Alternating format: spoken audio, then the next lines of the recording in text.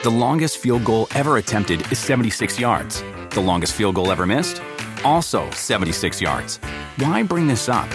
Because knowing your limits matters, both when you're kicking a field goal and when you gamble. Betting more than you're comfortable with is like trying a 70-yard field goal. It probably won't go well. So set a limit when you gamble and stick to it. Want more helpful tips like this? Go to keepitfunohio.com for games, quizzes, and lots of ways to keep your gambling from getting out of hand.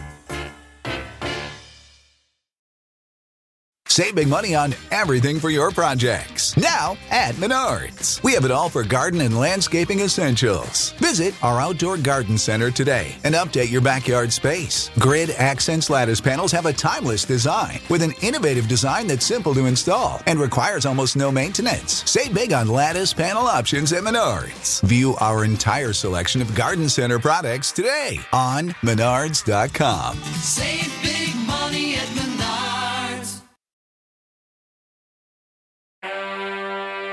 You didn't see it last night, but on Showtime we did some stuff about the Kansas City offense, and I thought Steve Smith was very good. I saw it, you jerk. I watched the show. Oh, you did? Okay, yes, I'm sorry. yes. I know you're busy. I wasn't being smart. Damn, you called me a jerk. But that's okay. I get called worse than that every day. Oh, gosh. He's one to talk. What's up, everybody? Paul Burmeister is in today. What up, homie? Chris Sims unbuttoned. We got a good one today. First of all, yeah, he gets, when I don't watch it, he'll be like, you never watch me. And then I said, I watched it, you jerk. And he's, oh, gosh, you called me a jerk. More and more just like you two sitting on the couch all the time. Like every week it gets a little bit more familiar and comfortable, for better or worse. Good. Well, we'll see how it goes today. It might be better or worse, too, because I talked to him a little while ago. He's like, what do you want to talk about? I was like, I don't know. I was like, I like it better when you riff anyways. So look at the league, tell me some things that jump out, and we'll talk about it on the podcast. So we don't know whether he's coming or what he's coming with or not, but Big Fucker will be on in a few minutes, a.k.a. Phil Sims, a.k.a. Super Bowl 21 MVP, okay? It's good for the family there, just to plug that a little bit. All right. I always would accept your rate, review, anything on the pod. I know we haven't got to a lot of Ask Me Anythings and things like that. We need to do a better job of that, but we are going to have one of those like sessions here a little more in depth than we did last week, certainly. Okay, and then today we're going to unveil a new segment. We're going to try to make it a little bit more listener friendly, all right? And we're going to unveil a new segment called What the Fuck Happened, okay? And it'll say what the hell happened on the title, okay, when you watch these videos. Was it your idea? Well, I don't know. It was not my idea. This was a collaborative idea where I feel like it might have been Matt Casey, producer, or Pete D. And I can never say Pete's last name, so I just say Pete D, okay? Yeah. So Pete D, we kind of talked about it a few weeks ago, and then on Monday, I kind of texted. I was like, I think we should do it. And they were like, great idea. Or, I like that. And so we're going to go with it. And we're going to hit some major moments of this past week 6 throughout the league. Whether it's some of the Jets offense, the 92-yard Robbie Anderson play, the 2-point conversion, a Baker Mayfield red zone interception, the failed 4th and goal by the Cleveland Browns. And we're going to hit the Minnesota Stephon Diggs touchdown pass. And I'm going to give you kind of the rundown on what happened with Trey Flowers and David Bakhtiari and how that unfolded. I kept a pretty close eye on that as I watched film. I just watched that film a little while ago, so I really got a good feel of it, and I think I could explain that to people. Now, we got some news we got to hit first before we dive in. Breaking news last night. Yeah, go ahead. You run with it, kid. The little bit of a corner trade from Jacksonville to L.A. Awesome. Jalen Ramsey for 2 first-round picks to the Rams and a 4th. So, like, as I'm hosting hockey last night, I'm also thinking, I got so many things I want to hit on with Chris regarding this trade. Yeah. Number one, when you watch the Rams, they ebb and flow. They're good sometimes. They're bad. Yep. How many times have you thought, boy, they would be better, their problems would be fixed if they had another elite-level corner? Okay. Did you ever think that? Okay, well, I've thought this. Okay, not that I necessarily thought, they needed another elite-level corner. I mean, and we know Aqib Talib, he's been put on IR, so I don't know what the deal is. He can come back, in a few weeks. Maybe that happens. Of course, they trade Marcus Peters. My big thing, more than anything, and this goes back to last year, really, the regular season game, Saints-Rams, okay? And if you remember, Marcus Peters got beat on that late touchdown by Michael Thomas, a seam pass. It was maybe a 70-yard pass, something like that for a touchdown. Kind of sealed the game and ended it. And remember, that's how the feud started. Because they were like, we're comfortable with that matchup, Sean Payton said. And, Marcus Peters like, keep talking that shit. Keep talking that shit. So that, though, was the moment the Rams stopped playing man-to-man, really. Okay. And I think they realized that Marcus Peters was more of a zone corner and that they might just have to play zone and let our front four get after it. Now, the thing is that I would just say where they probably did not like that aspect, Wade Phillips likes to play man. I mean, that's what made him famous for that 2015 Denver Bronco defense was their ability to go, oh, Chris Harris Jr., oh, Aqib Talib, oh, Bradley Roby. We can every now and then, not every now and then, a good majority of the time, we can play man-to-man and do a whole bunch of shit with the other 8 guys to mess up your defense. So this allows them to do more what they want to do. I think it opens up the box of creativity for Wade to now go. Worth 2 first-round picks? I think it is worth 2 first-round picks. I know the players. I know that the players' value is that, but I'm talking more about the scheme and the team. I think it is. I think it is. I do. I think it is worth it. I think... Okay, this is an interesting dynamic, first off. I think Jalen Ramsey is worth what he got traded for. 2 first-round picks, a 4th. The Rams are going, we're going to be picking somewhere between 20 and 32 these 2 years. I mean, that's their thought. They think they're getting in the playoffs this year. I mean, they're not going, oh, we're gonna fold tents and have a top 10 pick this year and going to give it away. No, they're still in the fight of things. And just like everybody, to remind everybody out there, okay, yeah, they lost to the Bucs at home, okay. The Seahawks game, I mean, their field goal kicker, who's usually money, he makes that 99 out of 100 times. He missed that. So this is not like a team that's like dysfunctional. And then last week, again, I'd like to remind everybody, the game was 7-7, and it was 3rd and goal on the 1. The Rams had the ball, and they ran it up the middle twice and didn't get a touchdown to where they would have been up 14-7, and who knows what happens there. It wasn't like they got blown out of the world against the 49ers, and it was 20-7. They took a physical beating, but they were in that game and had chances nonetheless. So they're not giving up. But I do think it's worth it. First off, Jalen Ramsey, people are going to go, oh, it's 2 first-round picks. Well, one of those picks is Jalen Ramsey. He's special. And the dynamic I think that's interesting is, I mean, and again, I haven't thought about this a lot. Maybe I need to think a little farther. And you tell me if one pops to your head. Mm-hmm.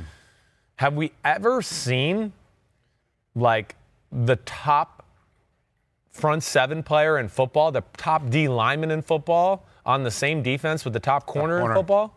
I mean, that's an interesting combination. Right. In the day and age of the NFL where it's about pass and pressure in the quarterback and creating havoc in the backfield. Yeah. That's where I think it's an interesting dynamic. You're really going to let Wade Phillips get very creative with 2 different levels of his defense where, like the New England Stephon Gilmore thing. Oh, Gilmore, you got him. We could do some creative stuff over here with the other 5 guys in the secondary.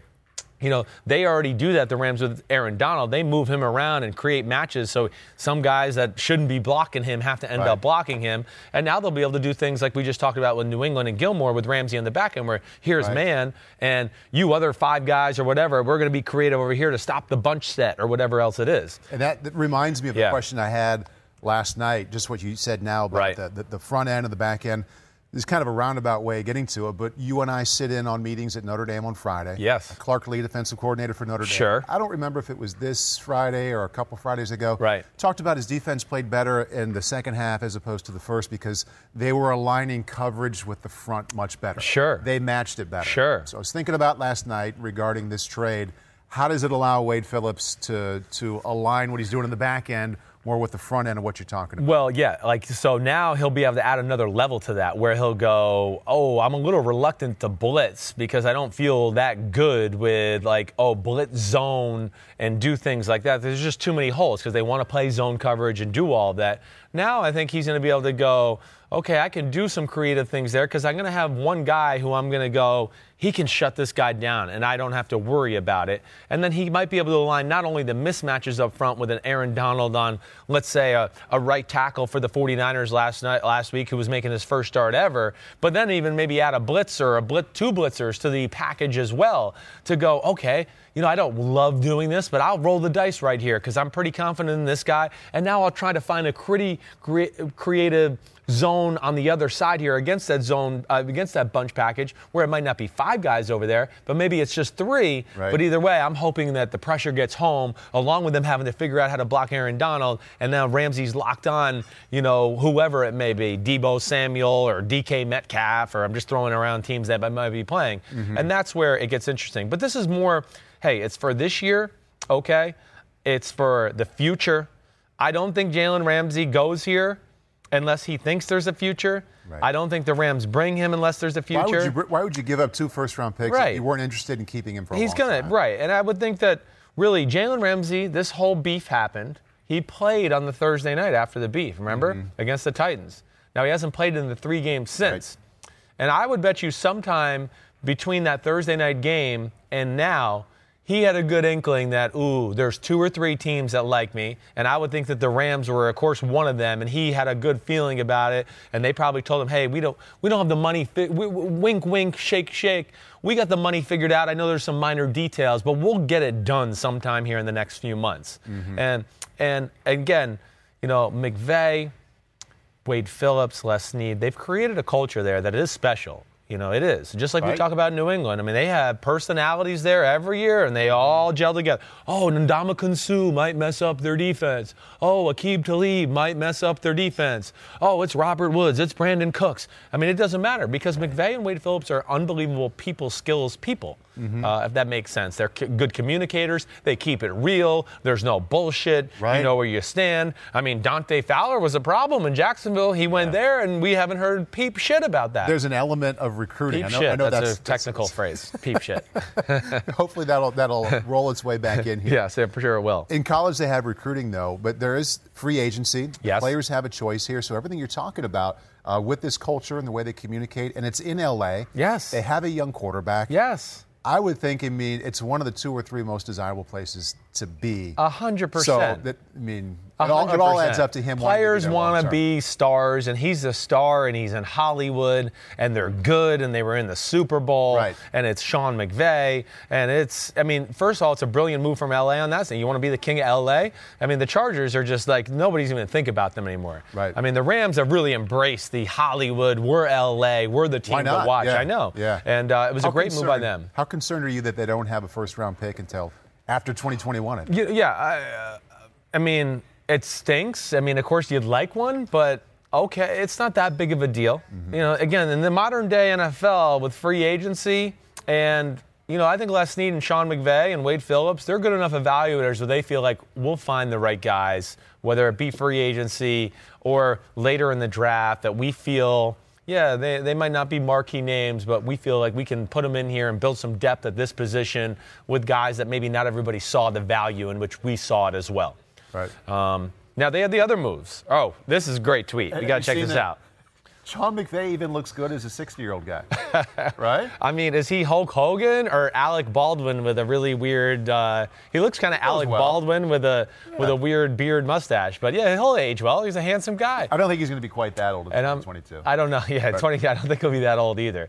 And I'm sure his really beautiful Eastern European fiance, I'm sure will still like him when he looks like that. So doesn't matter. Right. Exactly.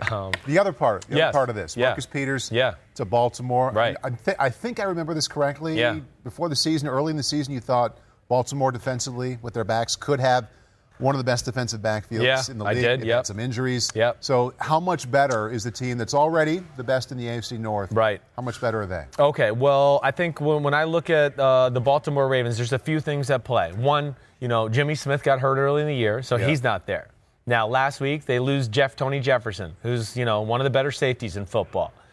Added to that, they can't pressure the quarterback. Yeah. They have a real issue there. Speaking of back end and front end not going together. Exactly right. Yeah. So now this is going to give them the flexibility a little bit to go, okay, Humphrey, okay, Brandon Carr, okay, Marcus Peters, and Jimmy Smith will be back at some point. And now we can be not Dean. I was going to say Dean Pease. Jimmy Smith did come back to practice. Oh, he's back to practice this week. That's good. So I knew he was coming back at some point. I didn't know when it was happening. But now, my man, I'm blanking on my guy's name. Wink Martindale, okay, the defensive coordinator, who I was with in Denver. He can do like a little bit we just talked about with Wade Phillips. Now he can play with all those other guys when he's got to play New England and it's a crucial third down and Tom Brady and he's going, damn, Tom, I can't just let Tom sit back there all day long anymore. Hey, you man up Gordon. You man up this guy. You man up that guy. And I'm going to send some creative blitz to outnumber them or put some stress on them. And they can have, for lack of a better paraphrase, more balls to do that now with 3 really good cover guys. Marcus Peters is not a shutdown man-to-man type corner. That's not his cup of tea, but he's still good at it. Yeah. He is. And he's a playmaker. He'll fit within the culture of that team. A bunch of badass renegades. I mean, he fits that right away. And I like that trade for them. And I understand them getting rid of Kenny Young, which is the other part. Who goes to the Rams? They have an issue at middle linebacker too. Corey Littleton's their only difference maker right there. Now you get a guy like Kenny Young, where Kenny Young not playing a whole lot in Baltimore, from UCLA, which is in LA, which is where the Rams are, which you would think they have a great feel for the players that are at USC and UCLA. Most teams usually know the colleges that are in their area really well and have the right connections, so they like that fit. That was good by them, too.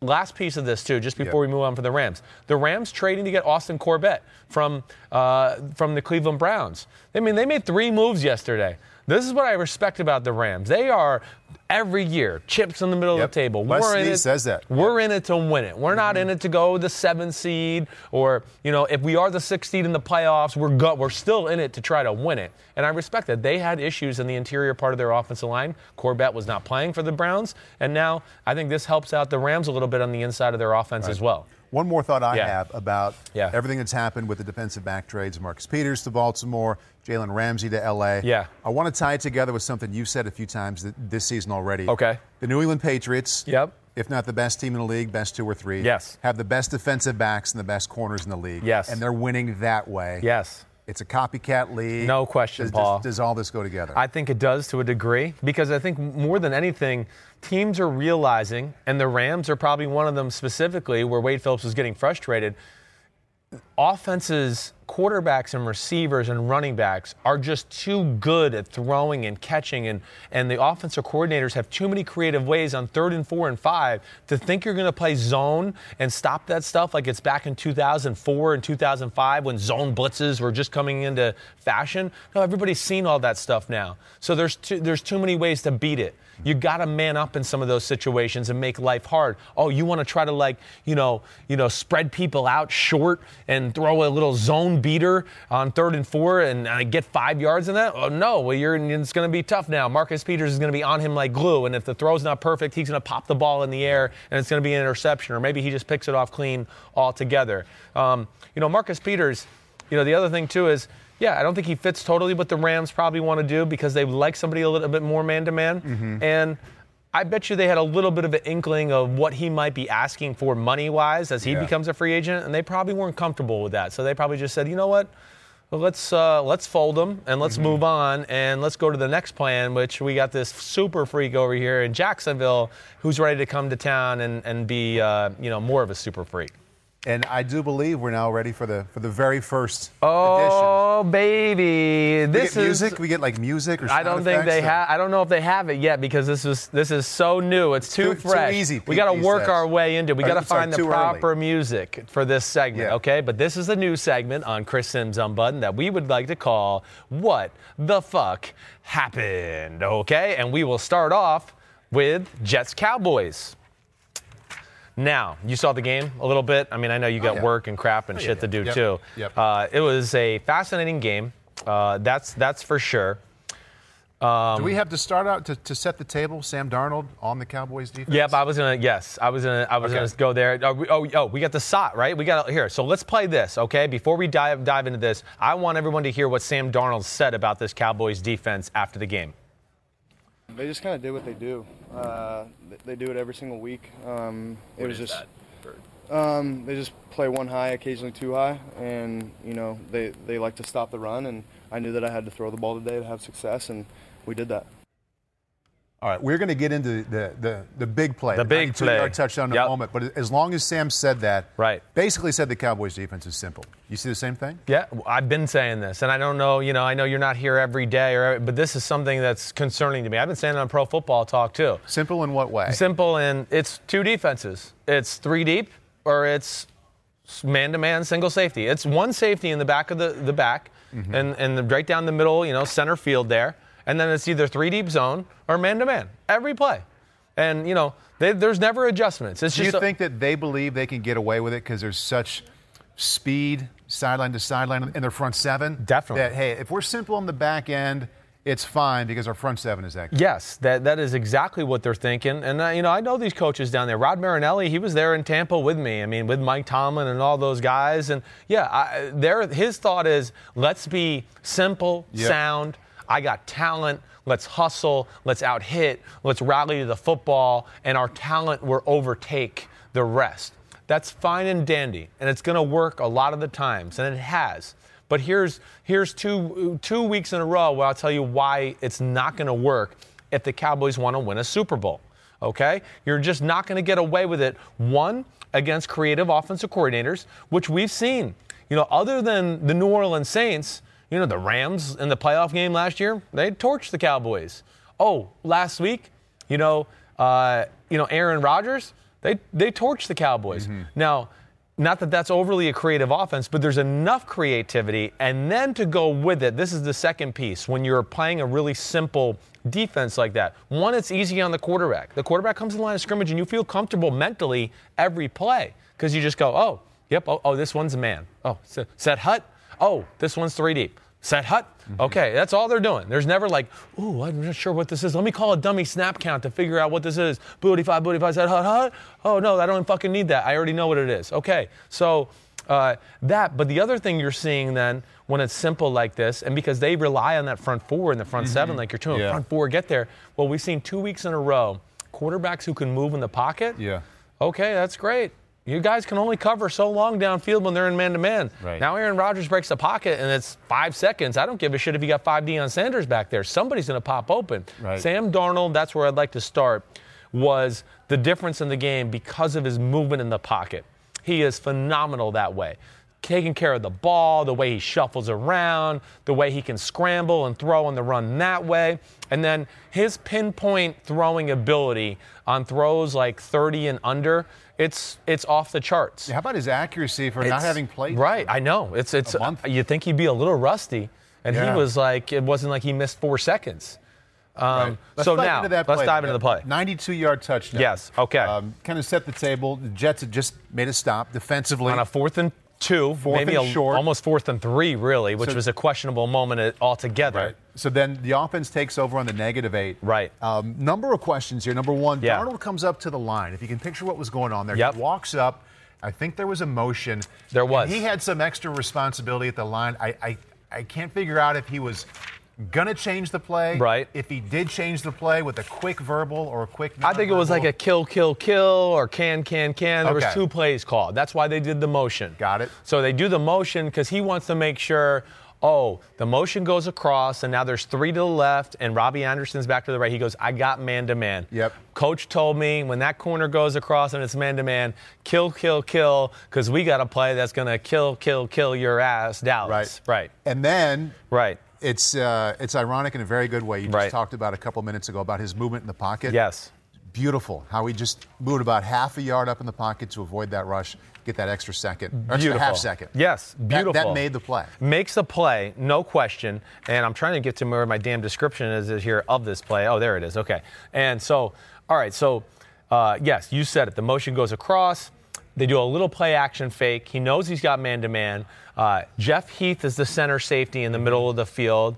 And I would think even through film, now man-to-man, he's supposed to be the deep middle, right? I would think through film study they like this, not only one, because they feel like Robbie Anderson can beat the man-to-man coverage, but 2, that maybe Jeff Heath is a little too hungry to come down into the run fake, and maybe just pause is a little too much for those type of coverages. So, set hut, Sam Darnold gets the ball underneath center, gives a little play action fake to the weak side, and not that Jeff Heath flies downfield and just goes, oh my gosh, I'm going to stop the run, but it made him just stutter a second instead of just backpedaling into center field.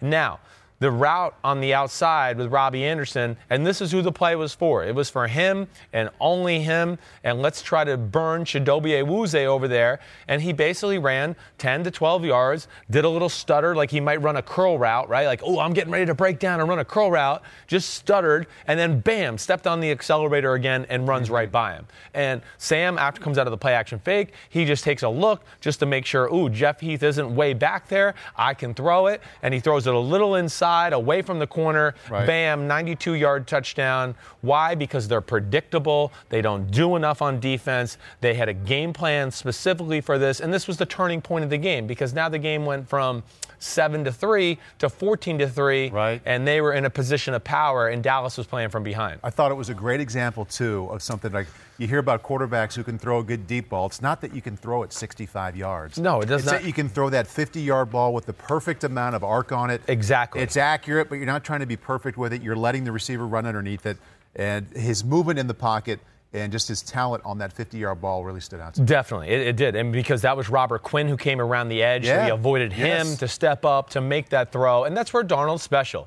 And you're right, the deep ball throwers, it's not all about, you don't have to throw at 70. It's about figuring out the proper trajectory to your guy, when to get it out of your hand. He throws a nice high ball, too, for the most part, where it lets receivers see it, engage it, and let them run under it. Center field. And that's really big. Another question I had, and this is getting beyond that one play. I don't know if you have more you want to say. No, I mean, if you want to go, let's keep just, if you want to ask me more questions about it, go ahead. I know we're not numbers focused here. We just got more opinions and all that. But the numbers that Darnold put up as opposed to the quarterbacks before him, startling. Yes. How much different? Made me wonder, Adam Gase call a different game, or did he call the same game with a better quarterback making better reads and better throws? He called a different game. But because he could, because of the quarterback who could make better throws and was more talented and gave him the confidence. You know, Luke Falk, again, did his best to his ability.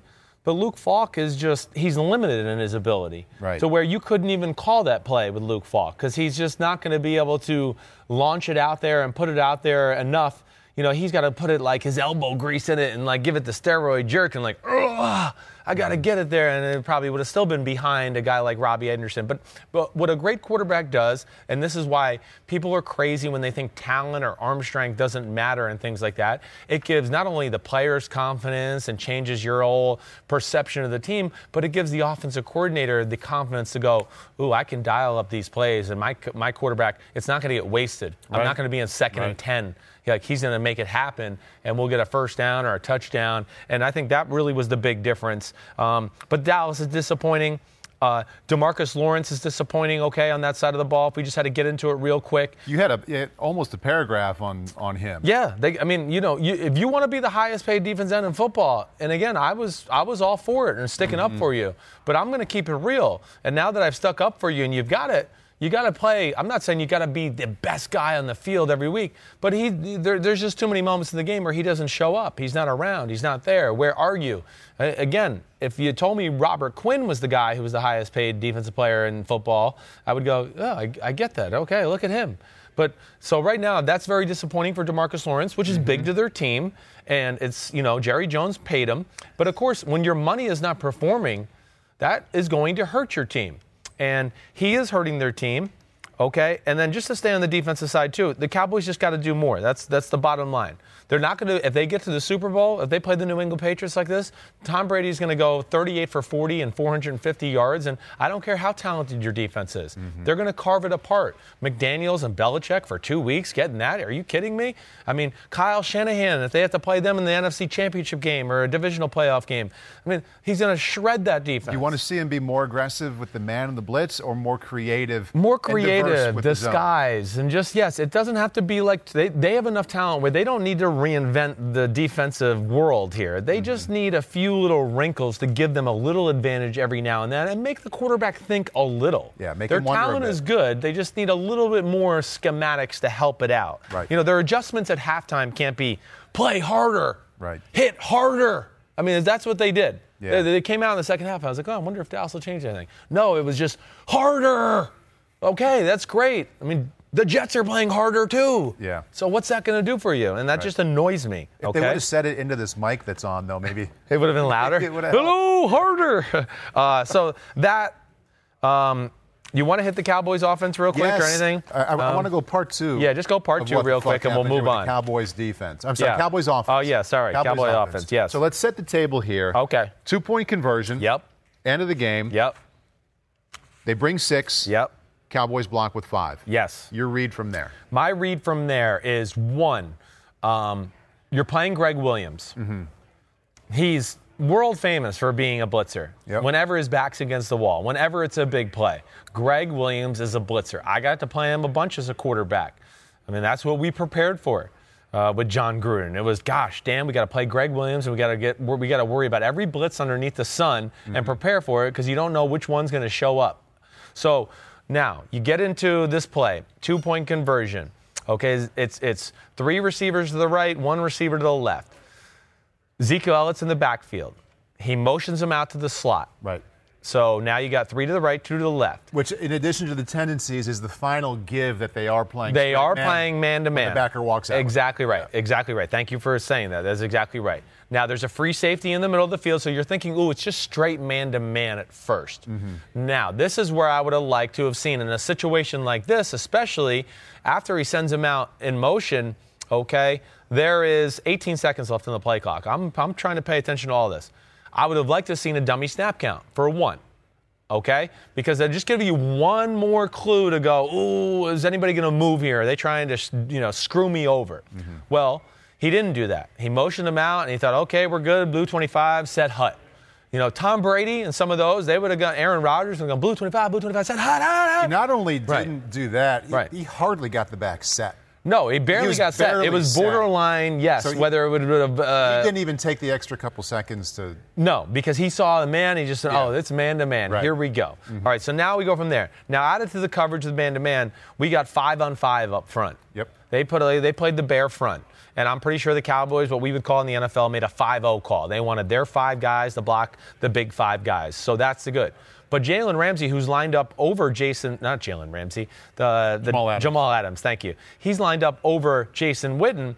As Ezekiel Elliott goes into motion and starts to get set, like you said, he starts to cheat off of Jason Witten over the tight end and starts to cheat towards the center. And that gap between the guard and the center, like, oh, he might be coming. And then that free safety we talked to who's in the middle of the field, he is now cheated over to the tight end. Now, that's where I say the dummy snap count of Brady or Rodgers, they would have done that, and they would have gone, oh, okay, hold on, let me change the protection here. We can't go that 5-0 like we just talked about. Yeah. Maybe we have to slide everybody and just leave one guy on the edge where I'll take care of him, but it gives me a little extra time. Instead, they stay on that 5-0, and now Jamal Adams gets to fly between the gap of the center and the guard, and nobody touches him. Right. And, of course, Dak Prescott has no time to do anything, let alone they don't really have a hot route or a place for him to throw the ball. I think he did have time if one of those inside receivers, because it's difficult to make it outside and make a read when you're under that much pressure. But Jason Witten and Zeke Elliott, those guys are right in front of you. Yes.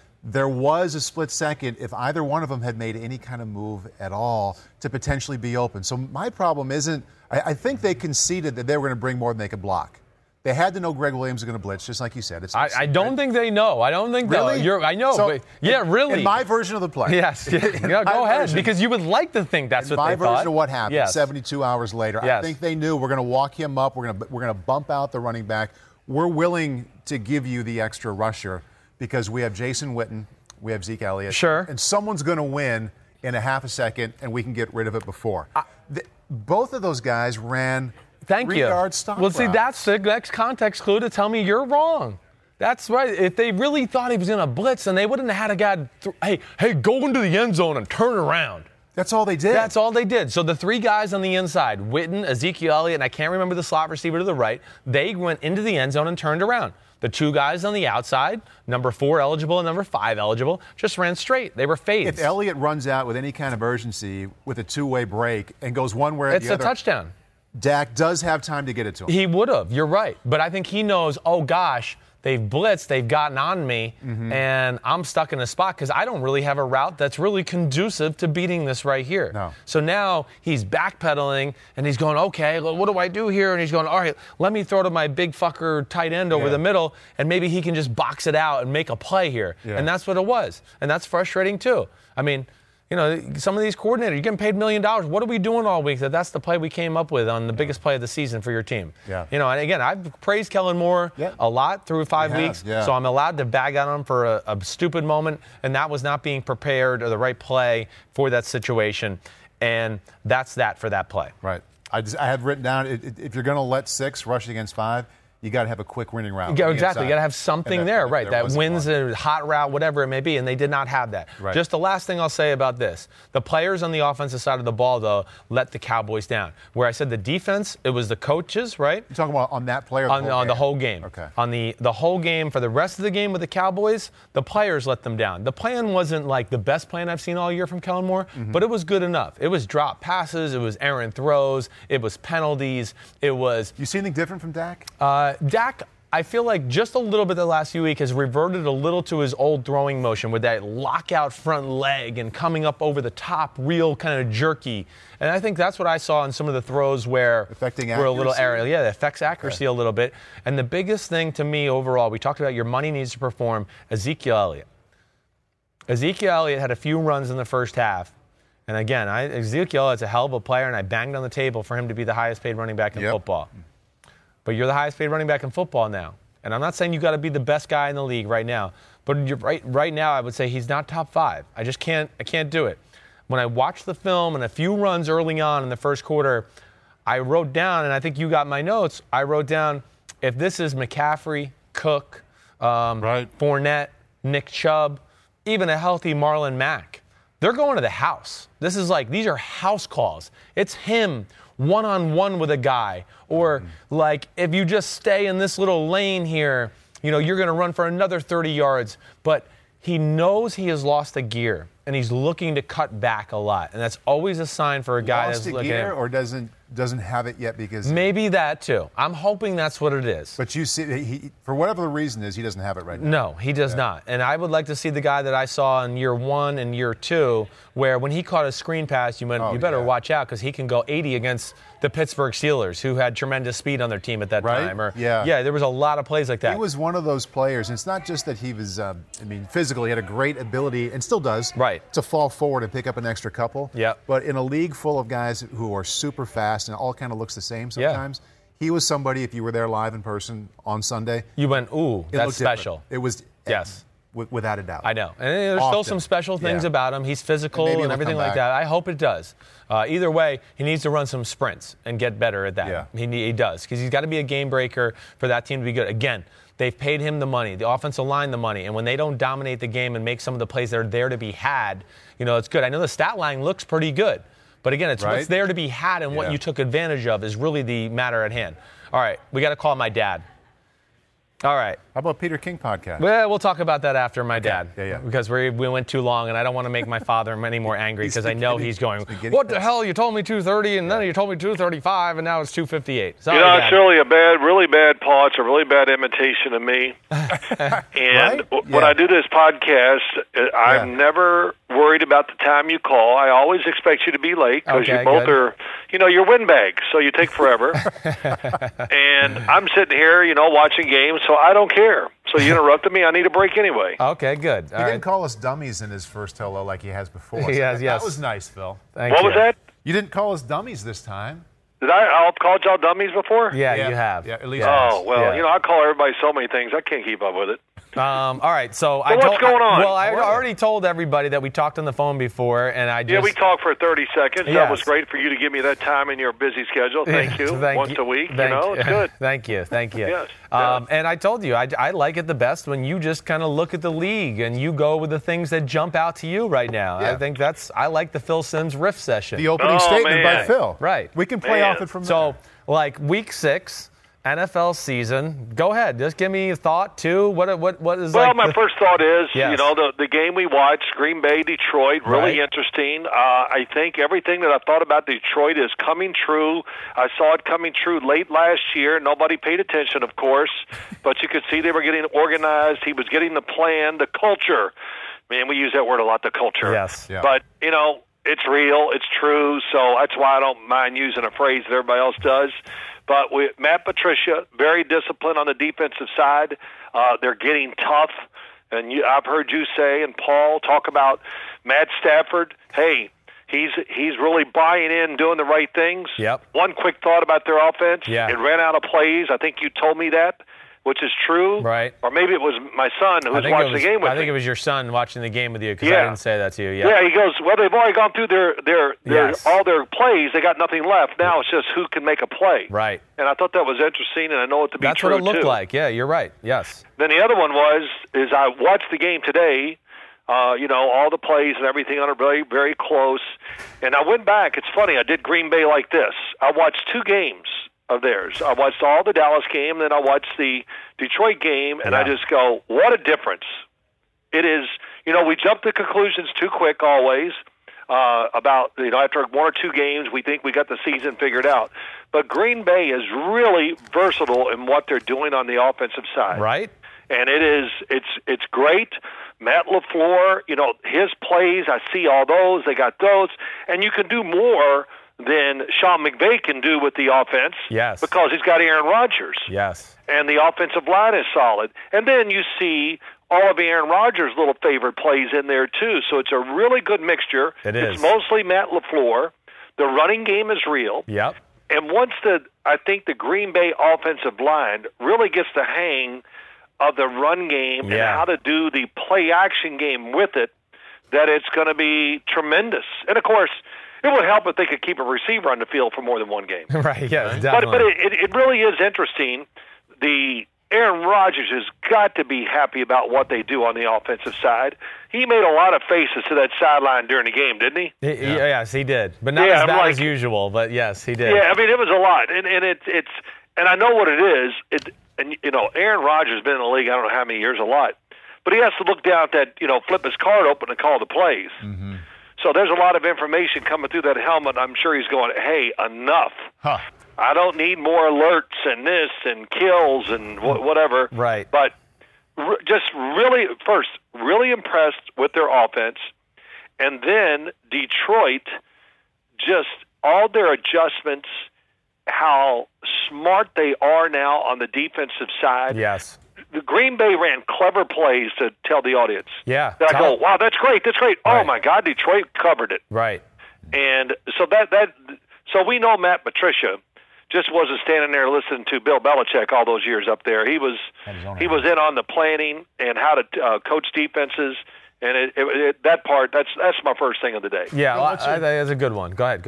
What's your favorite way that the Green Bay offense has shifted or deviated or changed, improved? From what you saw last year? It's commitment to the running game, getting underneath center, so there's a lot of deception. True play-action passes. I think in all the years I've watched them before, they really had like one play-action pass. He faked it, rolled right, and waited for a deep post down the field. It was the only one I ever saw. More personnel, double tight ends, doing different things, all that. And a lot of different route combinations off the play action. Every week it's more and more. Yes. The route combinations are doing things I've never seen them do, and much more movement to the offense, which has really helped them. And I did all this because I'm going to talk about it on the show, I hope, on Sunday, if we get to it. But just how their movement and some of the things they're doing are really slowing and deceiving the defense. And that's, Paul, that's the idea of the quarterback. I mean, the offense. You want to deceive. You want to make them think and then do something to make them hesitate. And Green Bay's did a great job. They're doing a really good job that way. Yeah, they really are. So I know we haven't even talked about this, but, I mean, you think Green Bay's for real, right? Like if they...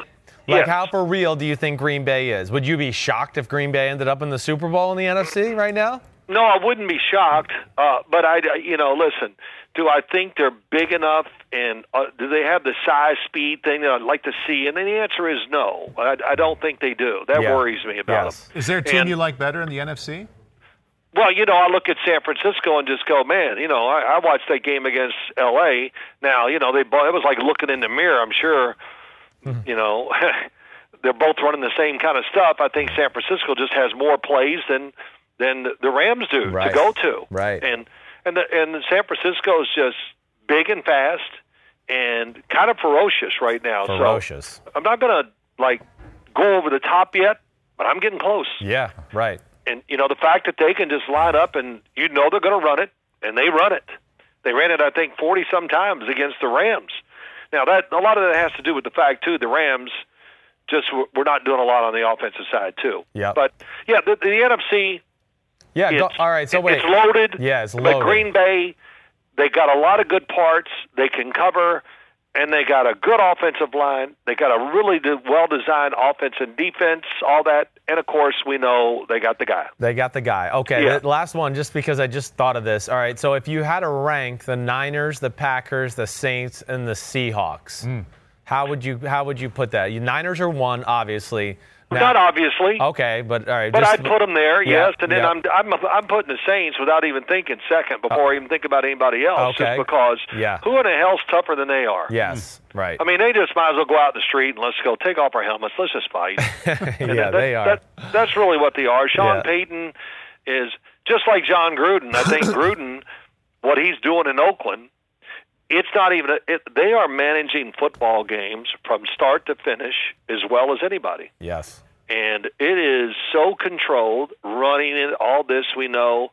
The passing game it's not safe, man. It's super safe. Right. And it is just, they're just going to, what is it? What do you call slow torture? You know, they just slowly cut you here, cut you there, and all of a sudden you bleed to death. That's what they're doing. Okay. But Niners, Saints, who else? The Seahawks. And Packers. Yep, Seahawks and Packers. Whoa. Yeah, that's a tough one between that one there. I'm going Packers. Okay. I know the Seahawks. I just got to see more. You know, their defense has got to kind of get it together. Yep. They got pass defense is a concern with them. Yeah, it's a big concern, and you know that's a big deal in all in NFL right now. And so Seattle, and I'm missing the fifth one is who? Well, no, I just said those four. Those were the four. You did? Okay, you did yeah. Yep. I feel really good. I don't even hesitate to name those four. It's close with 3 and 4, but 1 and 2 have kind of separated themselves in my mind just because they can win a lot of ways. Yeah, I hear you. Yeah, so how would that's you rank pretty the cool. four, Chris? Oh, my ranking, I think I think the Niners are number one. Mm-hmm. I think I'm with Dad. I think I would do the same exact way, actually. I would go Niners 1, Saints 2. I would go Green Bay 3, slightly over Seattle. I mean, I know it's almost a coin flip game to me, but I guess what I would say more than anything is I do like Green Bay's offense more than I like Seattle's offense. I think Green Bay would probably come up with a stop or two more than Seattle would be able to. At least that would be my assessment right now. It's a hell of a compliment on the NFC, Phil, that Seattle, with the way Russell Wilson is playing, I know, is the fourth best team in that country. The NFC is stacked. Yeah. Well, yeah, that's right. And, you know, Russell Wilson, they're doing a lot of – they're overcoming their defense. And Russell Wilson, you know, the wild card, it's not even close. The wild card is his off-schedule plays. I mean, it's look, you go, oh, what a good day by their offense and all that. Then you watch the game, you go, well, if he didn't do that, if he didn't move 6 times and make these plays, then what do they got? They got a lot of – they lose. Right. And, you know, think about this. Think about the Detroit Lions, how they lost to the Kansas City Chiefs. Yes. That way, think about the game where they blew it against the Cardinals and the Tides, an understatement. Yes. And then the other game, I mean, they could be sitting there and we'd be going, man, the Detroit Lions, they're real. They could. Mm-hmm. So there's just so many teams, and Detroit's fighting the whole division. Yeah. I mean, because Minnesota's getting it straight too. Yeah. I mean, and then we're leaving out Philadelphia, Dallas. I mean, it's the Rams. Oh, Carolina, the Rams. Yeah. Right. Good luck in the NFC. Yeah, it is. I mean, there's a team that could literally be in the Super Bowl who doesn't get in the playoffs in the NFC. That's how good it is. Yeah. All right, my last 2 rips, real quick. Yeah, go Sam ahead. Darnold, think his feet were the difference in the game. I like it. And you go, well, he didn't run. Yeah. Right. But his quick little movement with his feet hesitated the defensive lineman, and he made throws down the field. Did you guys see that out of college? Did you see that at USC? Yeah, it's the only way he played at USC. Yeah. He played, you know, we all I was critical of it, like, sit your damn feet and throw the ball. Right. Yeah. But he twitches and he's going to, and then he resets, and truly I saw the Cowboys 3 times look like they might have a pass rush, and all of them stopped because they thought he was going to break the pocket. Yeah. And he got completions on all 3 of them. Think of that long touchdown pass to Robbie Anderson. Yeah. I mean, the way he kind of like, his Yeah. movement is jerky. I think it makes guys stop, and Does he's it done it remind for you so of long. anybody, That's Phil? who he is. Does it remind you of anybody going back the last 40 years who kind of moves that way in the pocket? Man, Paul, I can't think of anybody. It looks different. I mean, everybody wants to move and make guys miss within a little 1 yard radius there, but it just, I don't know. He's the guy I always thought he reminded me of. Now the throwing motion's not exactly the same, but it's like a little Tony Romo-ish. Okay. That would be good. Tony was much more. It's more smooth and maybe controlled and not as jerky, but. Steve Young used to step up and kind of obviously his lefty. He looked to run a little bit more. He could run better, but just like when he would make guys miss in the pocket at the top of his drop, would kind of do that a lot as well. I don't know if it's as quick-footed as Sam Darnold. Sam's like Darnold's that saying, quick-footed. It's really like. Look at him. It's pretty impressive. Look at his body. He's got that big old set of legs and butt. Yeah. And it looks like he's got little tiny feet. Yeah. And that really does. And Darnold can throw he can rip his arm in about 8,000 different ways. He can. Right. Which at times is going to worry me because his kind of motion, I thought there was times last year, I thought his arm in certain games, I go, wow, looks definitely tired. not crisp. Yes. And, long motions do wear out over the course of a year, and that'll be interesting to see. And my last one is the Cardinals. I know they played the Bengals and the Atlanta Falcons. Right. I don't care. They're doing the same thing. Your buddy Cliff Kingsbury, Christopher, the two played against, is starting to go, you know what? I think I'll copy a few of these NFL plays. He definitely is. And, Kyler Murray's under center. Right. Yes. Here comes the blitz. We can finally pick one up. Right. And their assault of screens, picks, and all that is so much that they don't care.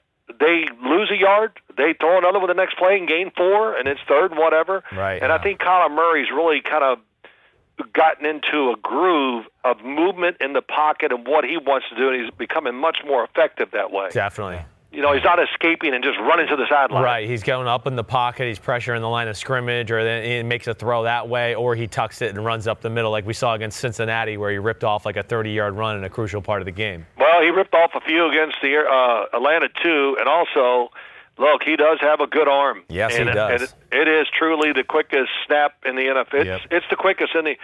Got to have a quick release.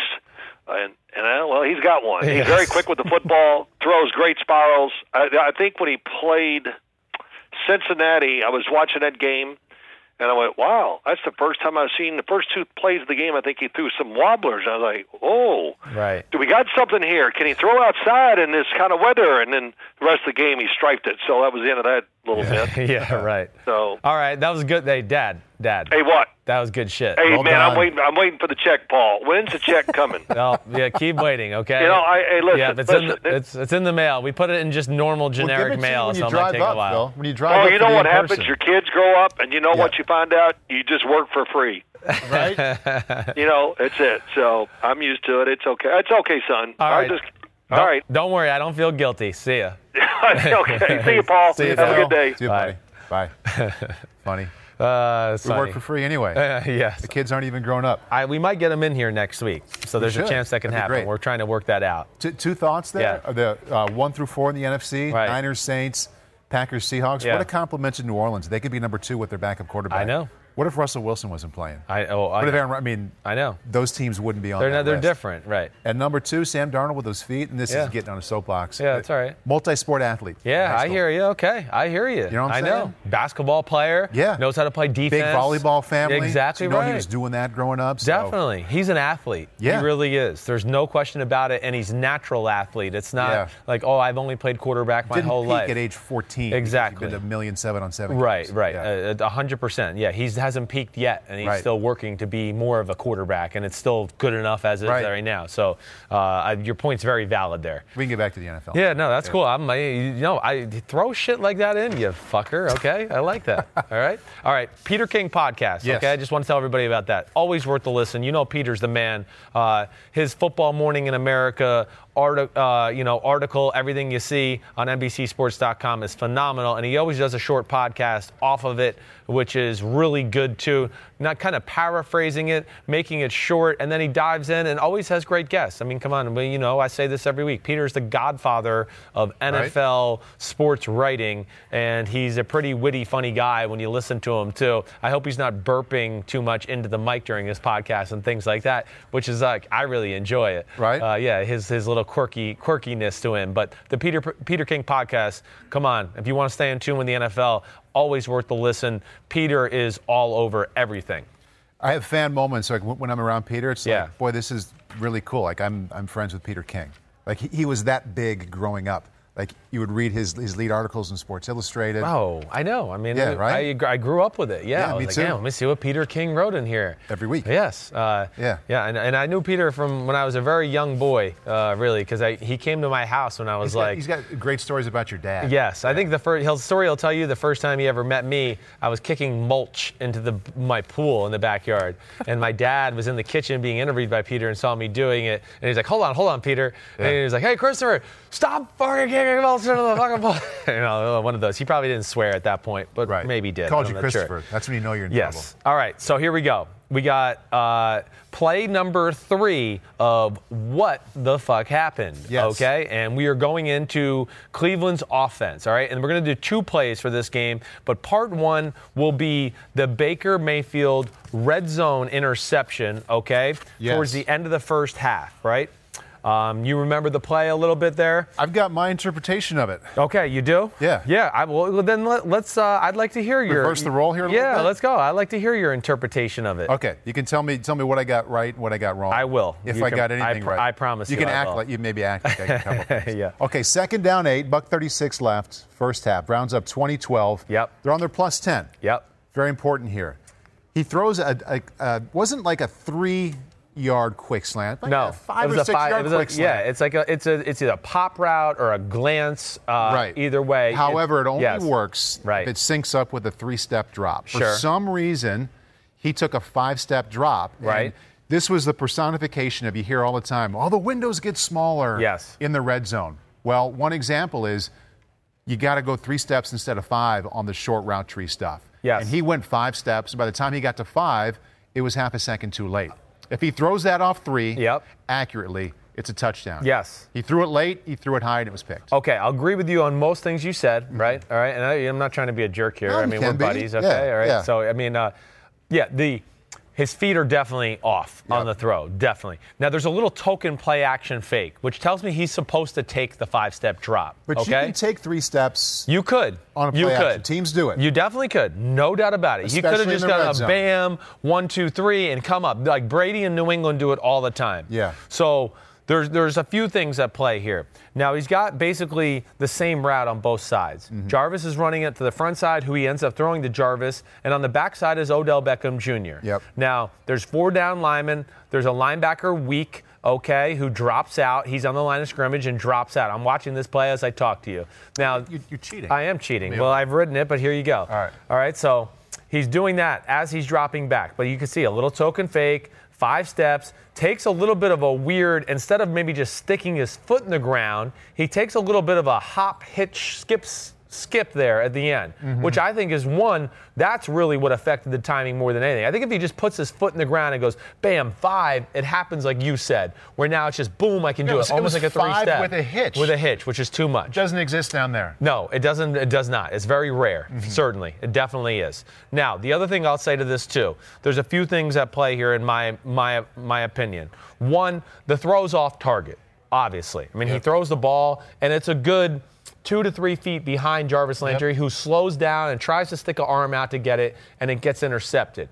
2, as we go through this, now you're looking at this play, we talked about the weak side linebacker on the line of scrimmage. There's 2 other linebackers. One is right over the middle of them. The other one is right over the tight end. And there's a safety kicked over to Jarvis Landry, too. Okay, a strong safety down there. So right off from that look, I would go pre-snap. Should be looking the other way. I would look the other way. Now, the free safety in the middle of the field is a little cheated towards Odell Beckham Jr. But he's not looking at Odell. He's eyeing up the back of the tight end. Yes, he is. Exactly right. See, he's scaring you, and thank you for saying that because you're exactly right. He's trying to scare Baker or any quarterback with his body presence just a little bit, but you got to pay attention to more than body presence as a quarterback. Right. Like John Gruden used to say, where's his bright lights at? Where's his bright lights at? Yeah, and you're right. His bright lights are looking across. So he's trying to scare him with like, hey, I'm a little closer to Odell's side. Right. But his body intentions and body He's language, not even selling it. He could care less, right? He does not care. Didn't look at him once. Now, this is something that's gone on with Baker to me a little bit all year. Now, one, has he been a little inaccurate to Odell Beckham Jr.? Definitely. And I have my theory a little bit. One is, I don't know if you ever had this, but when the first few times I had to throw to Joey Galloway or Keyshawn Johnson, I wanted to throw it so perfect to them because, oh, please like me. Right. I want you to like me. You're so good, and I want you to think I'm good too. Please. Right. And I feel that way in this show every time. Okay, good. I have that effect on you, eh? But that is a real thing. As far as a quarterback's concerned. Still has it? I feel like it still hasn't become comfortable to him. I think between some of the throws I saw him miss in this game, the throws I saw on Monday night last week, where he's wide open, and I just go, man, Baker Mayfield stripes that in there against anybody. I think he sees it, and he's like, oh, gosh, it's Odell. I want to throw it so perfect and good so we can be buddies after the game and hang out and go, look at all the connections we had today. Okay, I don't know that, but that's just my theory. Fair point. All right, now, back to the play. Again, you talked about the safety's bright lights, right? Yeah.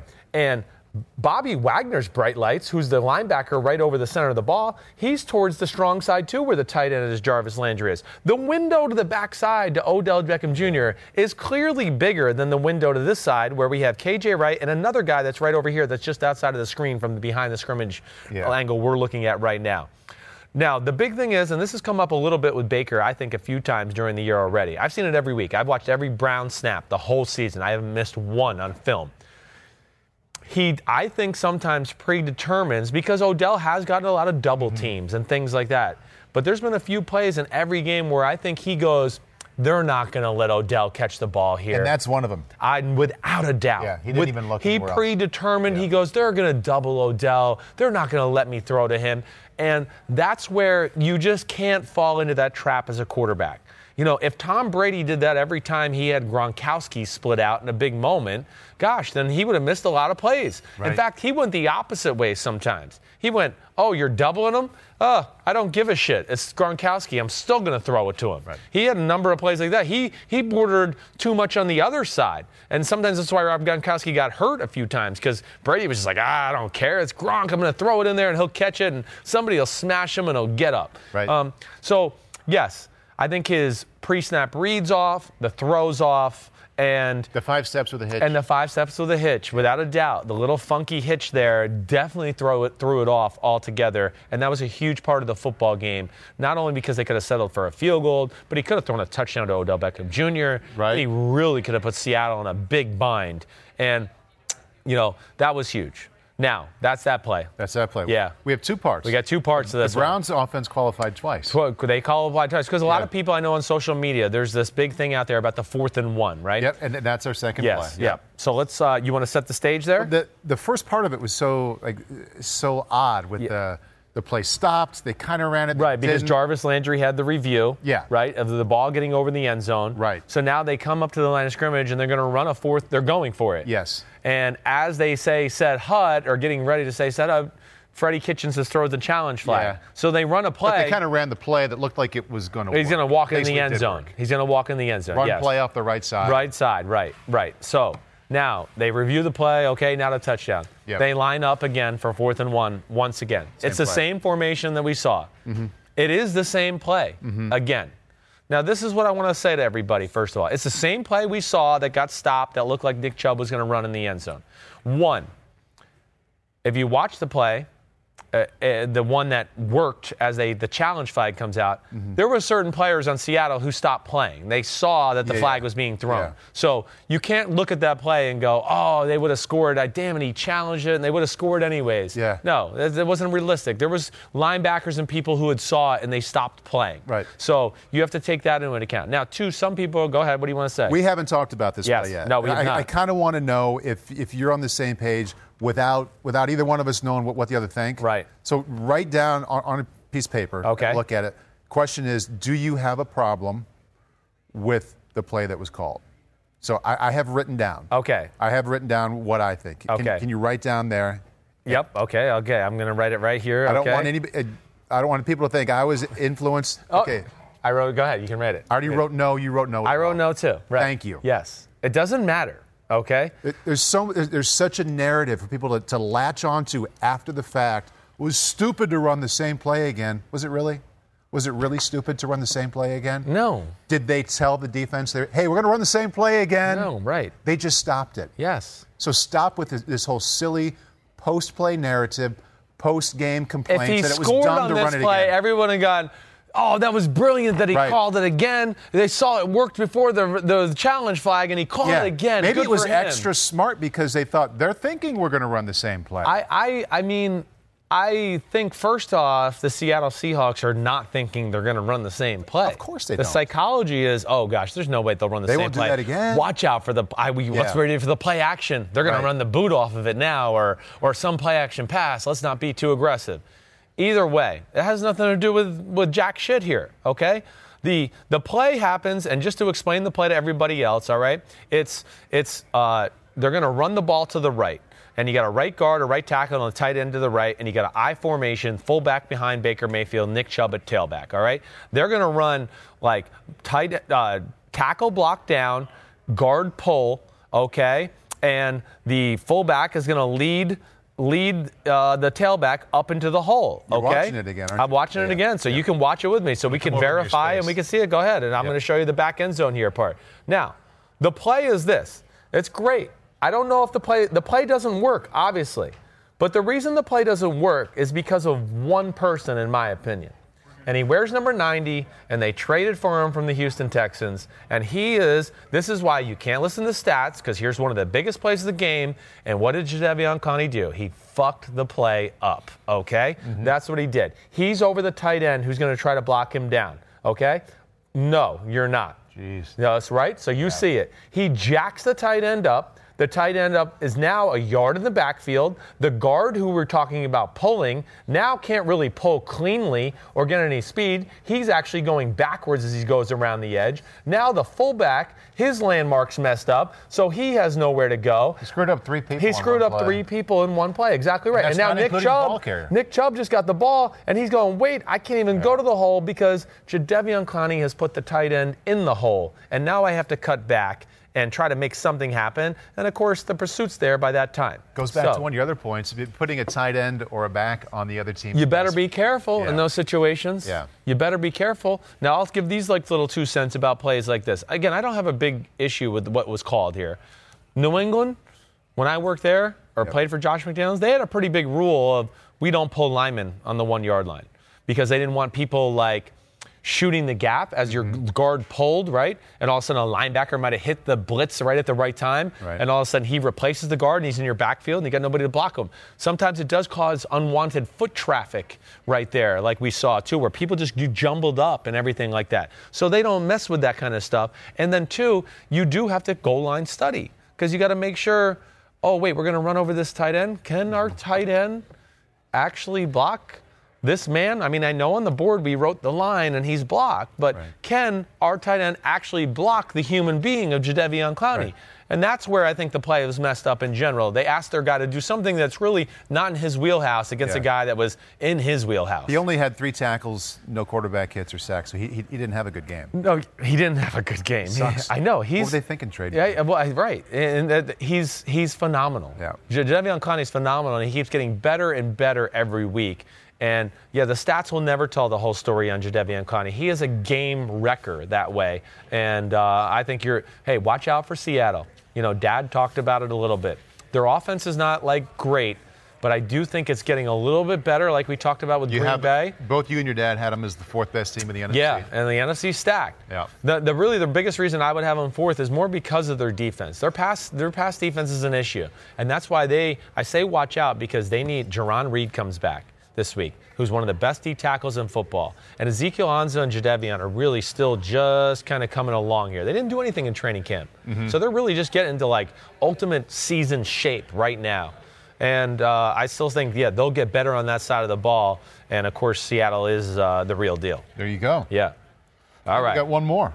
We do. I think we got two more. We got two more. We got two more. And this one is going to go to play number 4 of a segment we like to call What the Fuck Happened, okay? Yes. Now, Minnesota. NFC North. Minnesota, Philadelphia. The big play we are going to talk about is Stefon Diggs' first touchdown. 62-yard reception in the second quarter, post route, over the top, right? You saw it. I'm going to pull up the play because I'm enjoying you watching this as I go through it. It's kind of fun. Fun scheme that I'm kind of seeing a lot more now, where the slot receiver affects a safety and a corner by running this like 18 to 20-yard sail route. It does. Well, yeah. Well, this would be more of a deep cross right here. Okay, right? deep Because cross. it's coming from the other side. Yeah. So, okay. So let's go through the play. Here we go. It's, what do we got? First and 10, 38-yard line, on their own 38-yard line. Vikings are up 10-3. There's 12:02 left in the second quarter, running clock. Yep. Okay.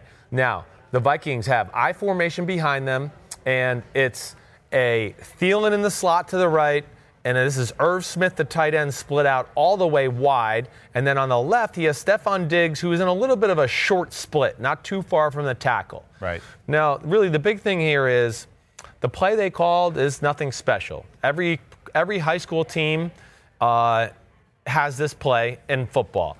The single receiver to the left runs a post, the slot runs the deep cross, and the outside guy over there runs an in-cut. They often, though, I'll say it's different in one slight way, is that the inside guy, and it's Thielen in this case, this deep cross or deep sail, a lot of times is a shorter under route. It could be, definitely. The classic old 12 to 15 yard down and in. Definitely could be. And this deep cross affects a safety and a corner, whereas those other two routes would not. They would not. I don't totally get what you're saying. You're exactly right. The other version of like what we said is Thielen would run the shallow cross, and this guy still might run the in cut, but this has got a more two vertical presences onto that two receiver side. In a diagonal way, he gets deeper. And we would have called this play in John Gruden's offense like pass 93 Willie Z deep cross, right? And everybody had to know what to do.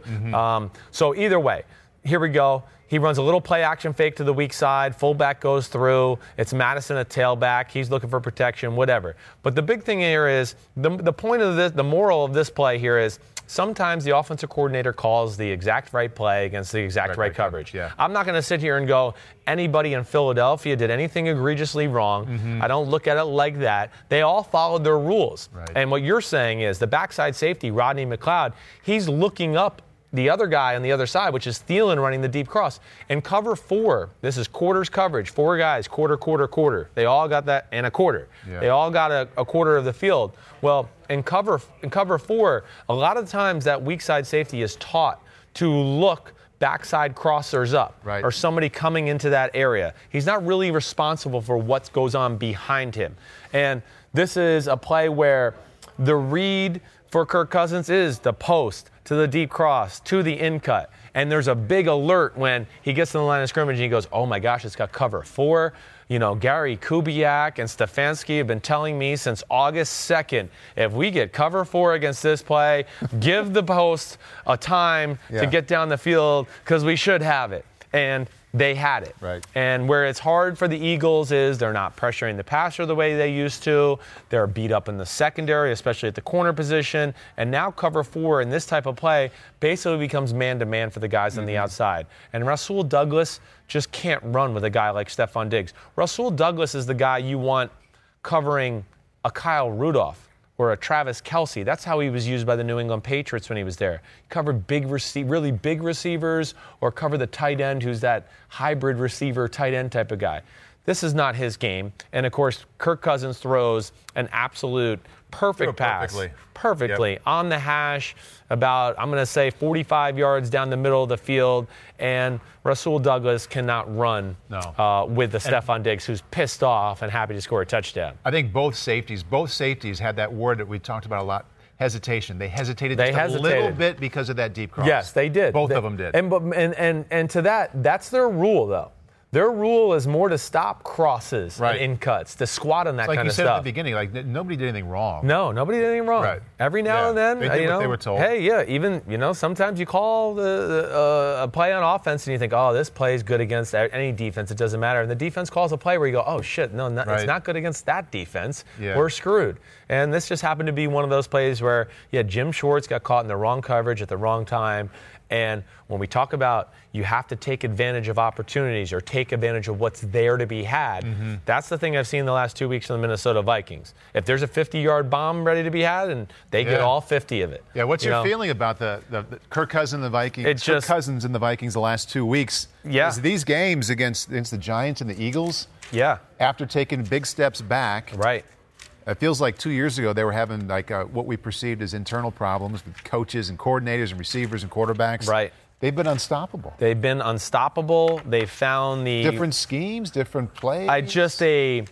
A little bit again like the Green Bay Packers, and I don't think it's quite as creative maybe as those teams, but just a more deeper vault of bootlegs and play actions to where they're just going, let's see how many we can invent and throw out there every week against this team to take advantage of it. And that's what they should do. Right. They run the ball. We know they want to do that. Yeah. And then off of that, have a lot of different ways to make it all look the same, but it's different. Yeah. And the other thing they do too, which I respect, and I think this is Zimmer's history with Bill Parcells, they play a little bit of matchup football. Like, oh, no, our guy's better than your guy on the outside. We're just going to let him work your ass. Yeah. Oh, Thielen, you're one-on-one with Rasul Douglas, running out and up. He won't be, that's the first touchdown. Out and up for a touchdown. I think there's a little bit of that goes on in their offense, which I really like. I don't think enough teams do that. Right. New England does it. The Houston Texans do it. They will just go, Deshaun, you and DeAndre are better than that guy. We'll just make it happen. We're going to work you to death. And, we've had games where we've gone, damn, Deshaun's got 20 targets and caught 12 passes. Yeah. Michael Thomas and Drew Brees. Sean Payton, you know who he's with? Bill Parcells. So he does the same thing every now and then where he just goes, Drew, Michael, doesn't matter. You're better than that guy. We'll throw back shoulders and fades, and you'll slant them, and we'll just work them to death and make the guy think, who the hell knows what's going on? And I like that aspect of Minnesota, Cousins too. Is hot now. He is throwing hot. the ball downfield. So hot. Against the Bears. He wants to touch the hiney. He barely missed. Thielen. It was Thielen on the deep corner. Threw it like a yard and a half too far. Right. Like if that's a yard less. Yeah. Maybe we're not talking about all the things we talked about maybe 3 weeks not. ago. No, you're right. Well, in that game, too, I don't think he was aggressive, too. If you remember, we talked about there was just some few other opportunities where in that game he wasn't aggressive with his mind thinking. His thinking. He has been the last He week. definitely has. He is just letting it all hang out, and he is firing, and he's playing awesome. So I respect that. And Minnesota, of course, we know their defense is good, but their offense I'm really impressed with, and I think they're a team that's going to continue to improve and stay on the right track.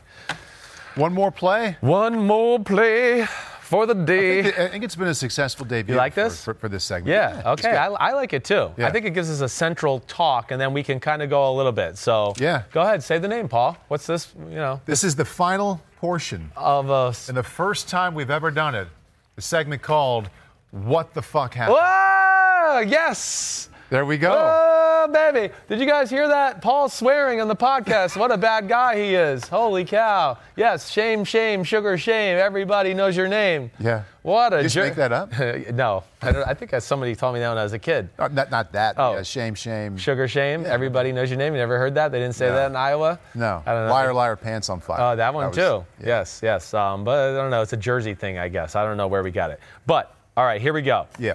We're going to the Green Bay offense, okay, on our last segment of What the Fuck Happened. Yes. And let's break down I don't want to say the conspiracy. It's not a conspiracy. The travesty of the Trey Flowers. This one's new to me. Bakhtiari. So, educate me on what happened. Okay, so at the end of the game, the fourth quarter, there was 2 calls, one with about 10-20 left in the fourth quarter, where it was a third down, and they called Trey Flowers for illegal hands to the face, right? Which can consist of the neck and above, okay?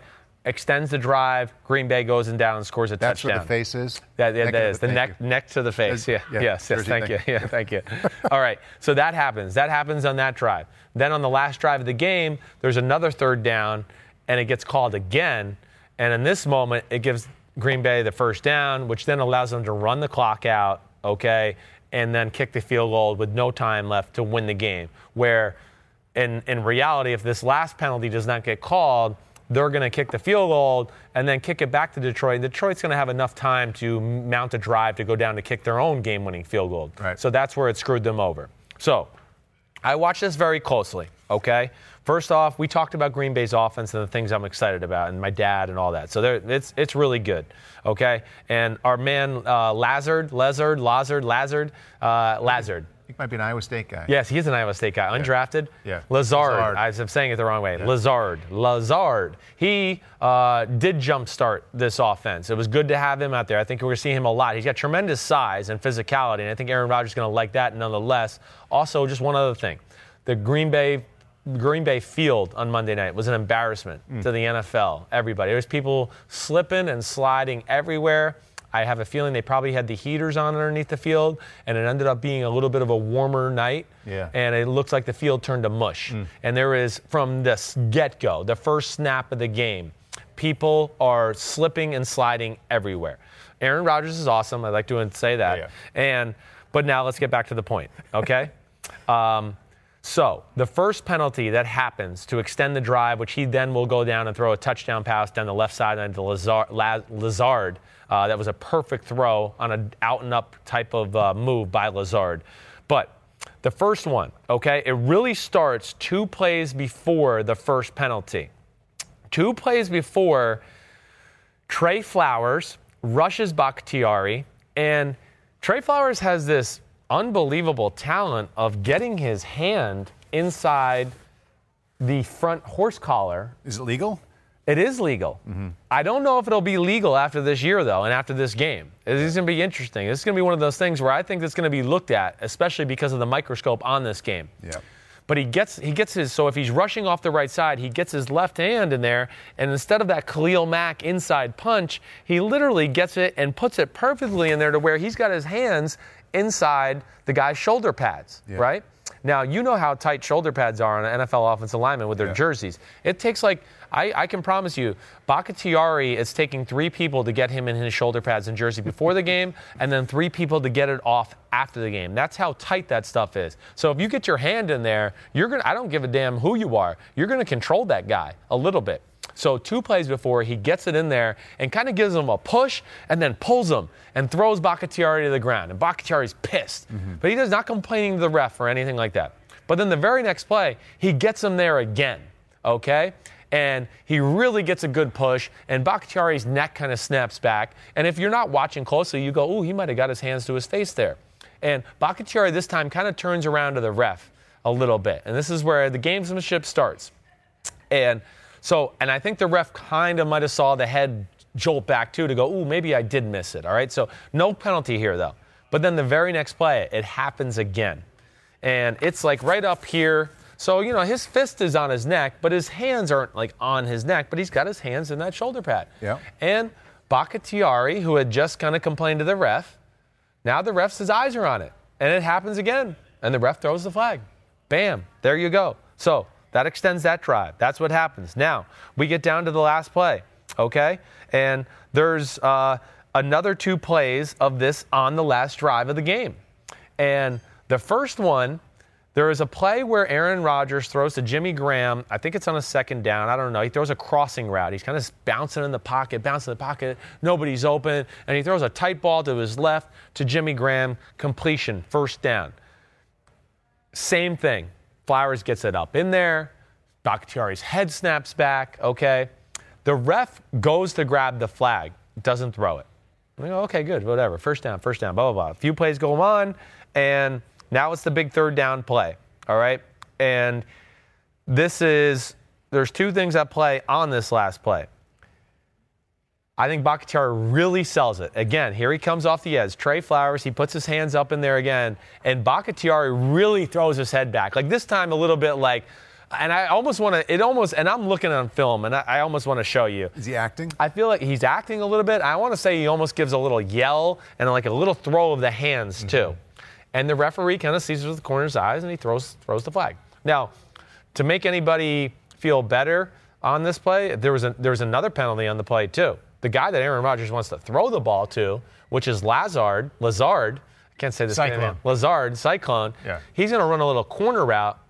He's going to be open, and it's going to be a touchdown. And he gets held.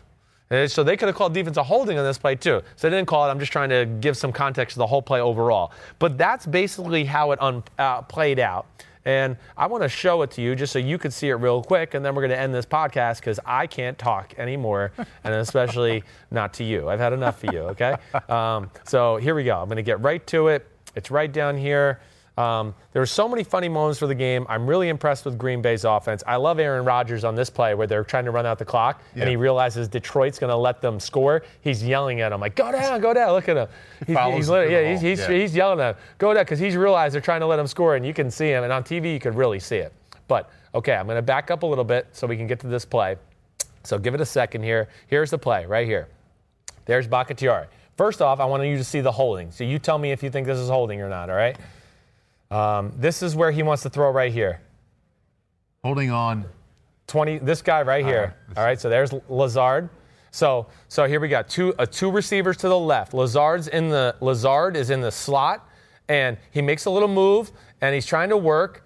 And it's a hold. It's a hold, right? I mean, this is Justin Coleman. I mean, he is grabs really him up holding. high and stays with him. It's not like his hand got stuck there. No, he continues to hold them, and he even gets another hand up there on it with him to look really make it egregious. So that goes on. That's just the context of the play.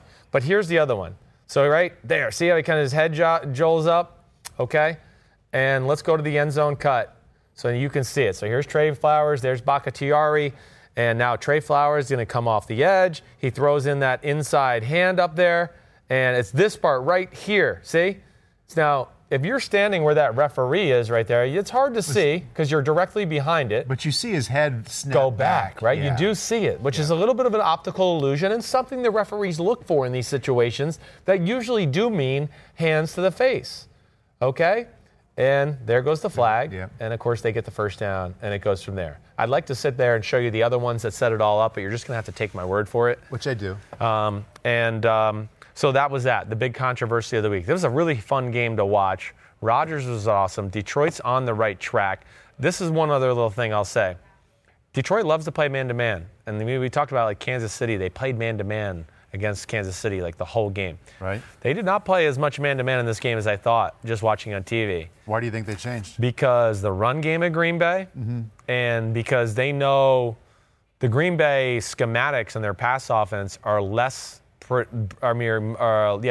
predictable than Kansas City. You know, I think you've heard me say Kansas City's more, the plays are good, but it's more about the players that make it really happen. You know, Green Bay is getting in this area where the players aren't that good, but the plays are getting good. And I'm sure Matt Patricia was like, hey, I'd like to play man-to-man, but I don't really have a beat on some of their tendencies. And, I could be telling my guy, hey, this guy always does this when that guy does that.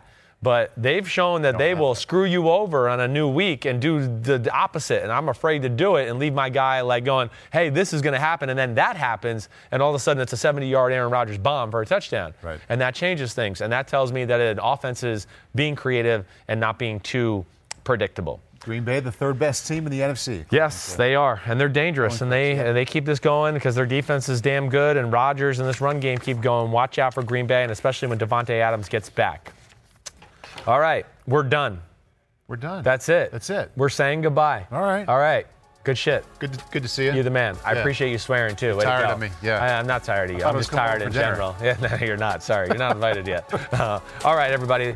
Hope everybody's good. Hope everybody enjoyed episode number 79 with Chris Sims Unbuttoned. That's what we're going to do from now on. We are going to do What the Fuck Happened, a.k.a. What the Hell Happened, and dive into the big plays of the week. I hope everybody enjoyed the big plays of What the Fuck Happened in Week 6. Everybody be good. Tomorrow I will be doing my PFT PM podcast collaboration where I whoop Mike's butt this week. That's always fun. I'm going to rub it in.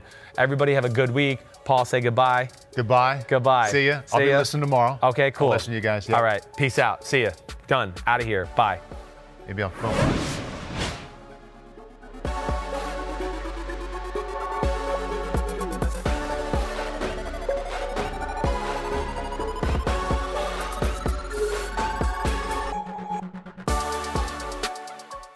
The longest field goal ever attempted is 76 yards. The longest field goal ever missed? Also 76 yards. Why bring this up? Because knowing your limits matters, both when you're kicking a field goal and when you gamble. Betting more than you're comfortable with is like trying a 70-yard field goal. It probably won't go well. So set a limit when you gamble and stick to it. Want more helpful tips like this? Go to keepitfunohio.com for games, quizzes, and lots of ways to keep your gambling from getting out of hand.